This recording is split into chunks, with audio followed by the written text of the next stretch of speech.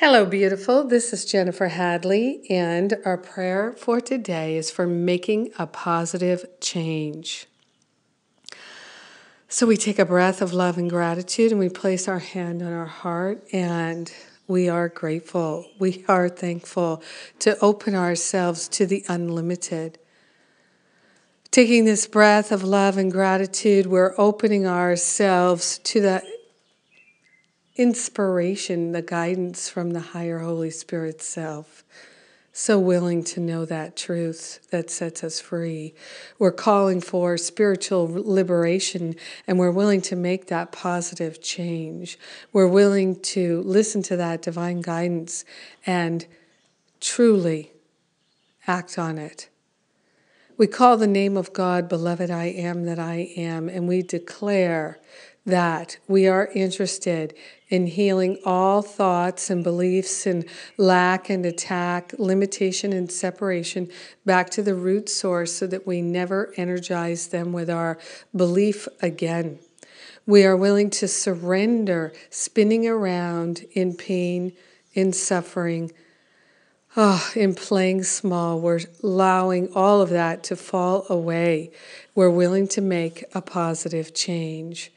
We're opening ourselves to place on the holy altar fire of divine love every deep-seated regret, resentment, guilt, blame, shame, any belief in playing small that has ever kept us playing small. We're placing it on the altar right now. We're surrendering it right now. We're willing to allow it to dissolve and resolve permanently right now. We're willing to make that positive change. We're giving ourselves a divine opportunity to see the highest possibility in our life, knowing that the highest possibility for anyone has to be the highest possibility for everyone because we are one. We're recognizing that all thoughts of lack and attack are always directed at ourselves because there is only one. And we're grateful and thankful to recognize the unity of all life.